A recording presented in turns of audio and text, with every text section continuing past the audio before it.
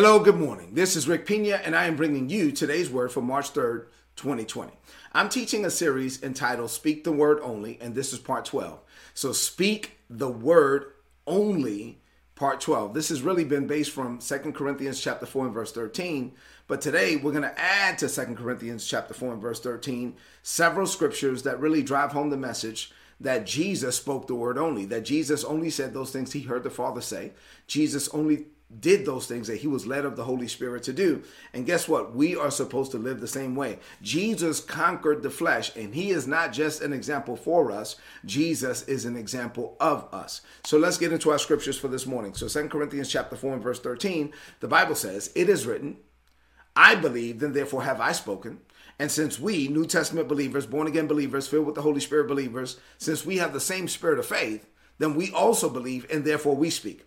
We believe, and therefore we speak what we believe. And guess what? We're going to have what we say. We are whosoever's, and we will have whatsoever we say. In John 5 and 19, now I'm about to give you several scriptures that really drive home the message of Jesus, or the life of Jesus, that explain how Jesus lived in this world. John 5 and 19, the Bible says, "So Jesus explained, I tell you the truth. The Son can do nothing by himself.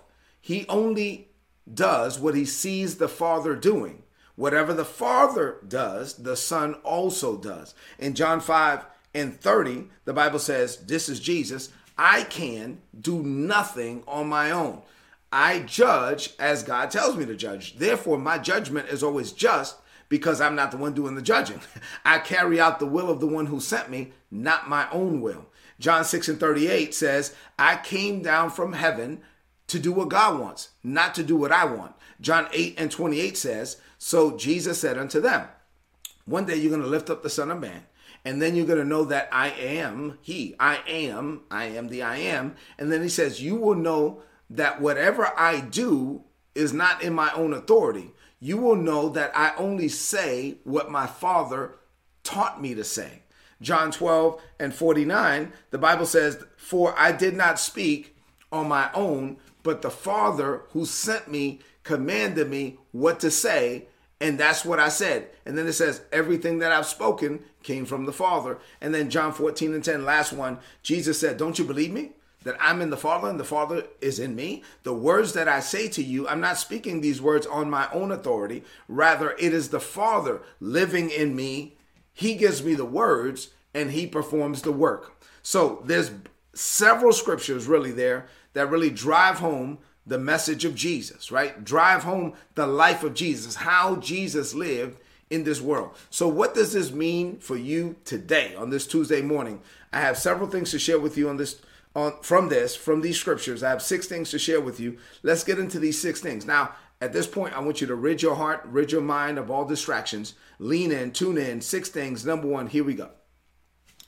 Jesus was fully God, but he was also fully man. Now, if Jesus was not a man, then he could not be our example, right? If Jesus only did those things that he was able to do because he was supernatural, and he was 100% supernatural, and he was not natural at all, then really it wouldn't be fair to say that he was our example, because he wouldn't be like us. But he was fully God. He was also fully man. One of the reasons why we can emulate his life is because he actually was a man.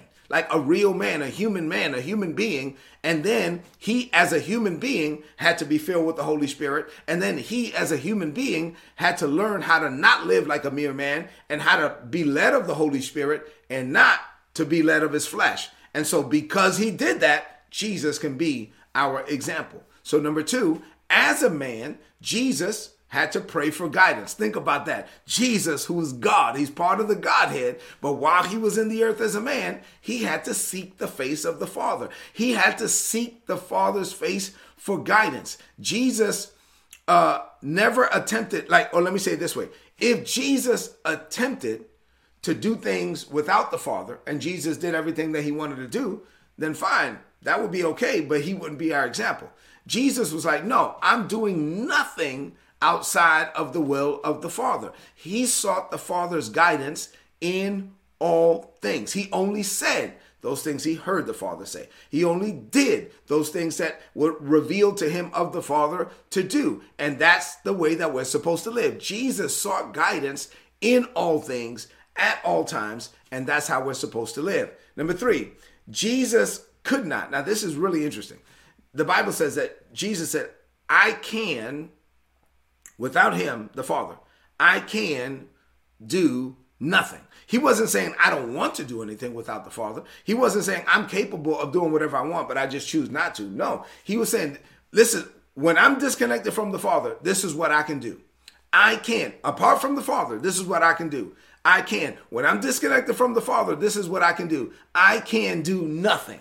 That's what he said. I can do nothing without the Father. Now, with the Father, we know, Philippians 4:13, that we can do all things. So there's this example where in Jesus, we see him saying very clearly, hey, if you're disconnected from the Father, there's nothing you can do. But with him, there's nothing you can't do. So if Jesus saw a clear need to be connected to the Father in all things, if Jesus saw a clear need to spend time with the Father in prayer, if Jesus counted on the Father on a daily basis, if Jesus got up in the morning and received his orders from headquarters, which is heaven, every day, then how do you think that you and I are supposed to live any different? We have to live the same way. If that was Jesus, then Jesus is our example. If he said he could do nothing without the Father, then guess what? We could do nothing without the Father. But if he could do everything with the Father, guess what? Then we could do everything with the Father. Number 4, Jesus spent alone time with the Father. Now, I keep driving home the connection between your words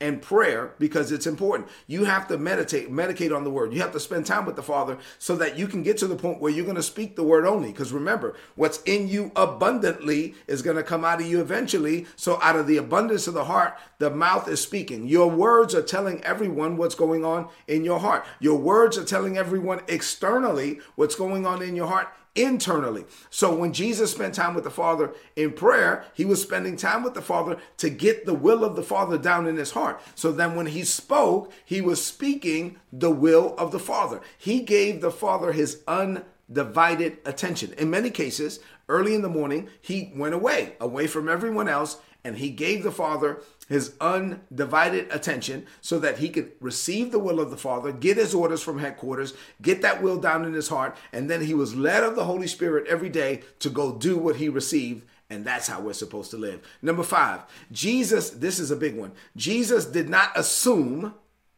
that everything that happens is the will of God.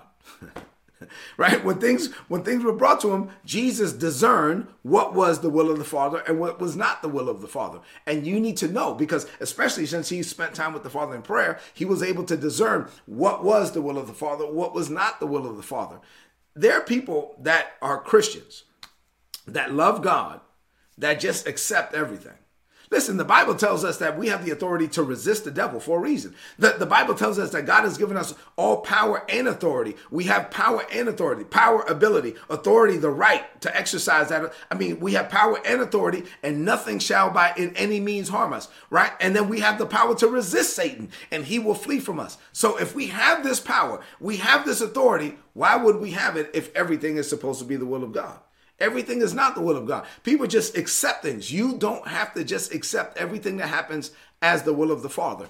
As you spend time with the Father, as you get the word of God down in your heart, as you spend time with the Holy Spirit, as you learn to hear his voice and you follow his voice and the voice of a stranger you do not follow, then you will know what the will of God is. You won't have to question what the will of God is. You will know what the will of God is in any given situation. And at that time, once you know what the will of the Father is, then you can believe it in your heart. You can speak it out of your mouth. You could perform it. You could be led of the Father to do whatever it is that he needs you to do for the manifestation of his best in your life. And you're doing it as a response to the Holy Spirit, as a response to the revelation that you receive from God. You are doing as you are led to do. You are saying as you are led to say, and you're not accepting everything as the will of the Father. There's some things that a doctor will tell you. There's some things that a lawyer will tell you. There's some things that your friends will tell you that in your heart, the Holy Spirit will say, no, don't receive that. So you got to be led of the Father to know what to receive and what to reject. Say amen to that. All right. And number 6, and finally, as I close, Jesus learned how to put spirit over body. And we have to do the same thing. The Bible says that we walk by faith and not by sight, that we are living by the Holy Spirit and what he tells us, by the impulses of the Holy Spirit. That's how we live, not by the impulses or the input that we get from our five physical senses. So there are things that we're going to get from this world through our body and through our five physical senses, and there are things that we're going to receive through the Holy Spirit. And then we have to learn how to put the impulses of the Holy Spirit over the input that we're getting from the flesh. And that's what Jesus did. Jesus never allowed the flesh to override the spirit. He was all God, but he was also all man. He had the ability to operate in the flesh. He chose not to. And that's how we're supposed to live. He had to learn how to live in sync with heaven, even though he was down here in this world, even though he was getting input from his five physical senses, he was living in sync with heaven, even if it meant that it seemed like he was out of sync with the people down here in this world. Guess what? That's how we're supposed to live. We're supposed to live in sync with the Father. He prayed in the morning. He prayed throughout the day. We are to pray in the morning. We're to pray throughout the day. We can go all day praying without ceasing, receiving from the Father. Jesus never wavered from the will of the Father. That's how we're supposed to live. We are never, where you say, I'm not going to waver. God shows me something and I don't care how much input I get from this world. I don't care if I get a letter in the mail, if I get an email, if I get a text message, if I get a negative report, if I get a phone call that I didn't want to get. I will not be moved. I will not waver. I'm going to believe God. What God said shall come to pass, and it's only a matter of time. I'm only going to say what the Father tells me to say. I'm only going to do what the Father leads me to do. I will not stray from it. I will not wander from it. I will never speak against it. I will speak the word only. As Jesus is, so am I in this world. This is how we're supposed to live. And your words are very, very important. So let's close this message out with a declaration of faith. I want you to lift up your voice and say this. Speak this out loud over your life. Say, Father, I thank you for giving me an example of your best in the life of your son. The fact that Jesus relied on prayer is humbling to me. While he was God, he was also a man. He prayed just like we do. He had to discover your will just like I do. But once he did, he refused to deviate from it. He never said, he never did anything outside of your will.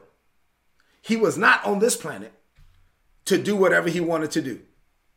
He only did what you wanted him to do. Jesus is my example.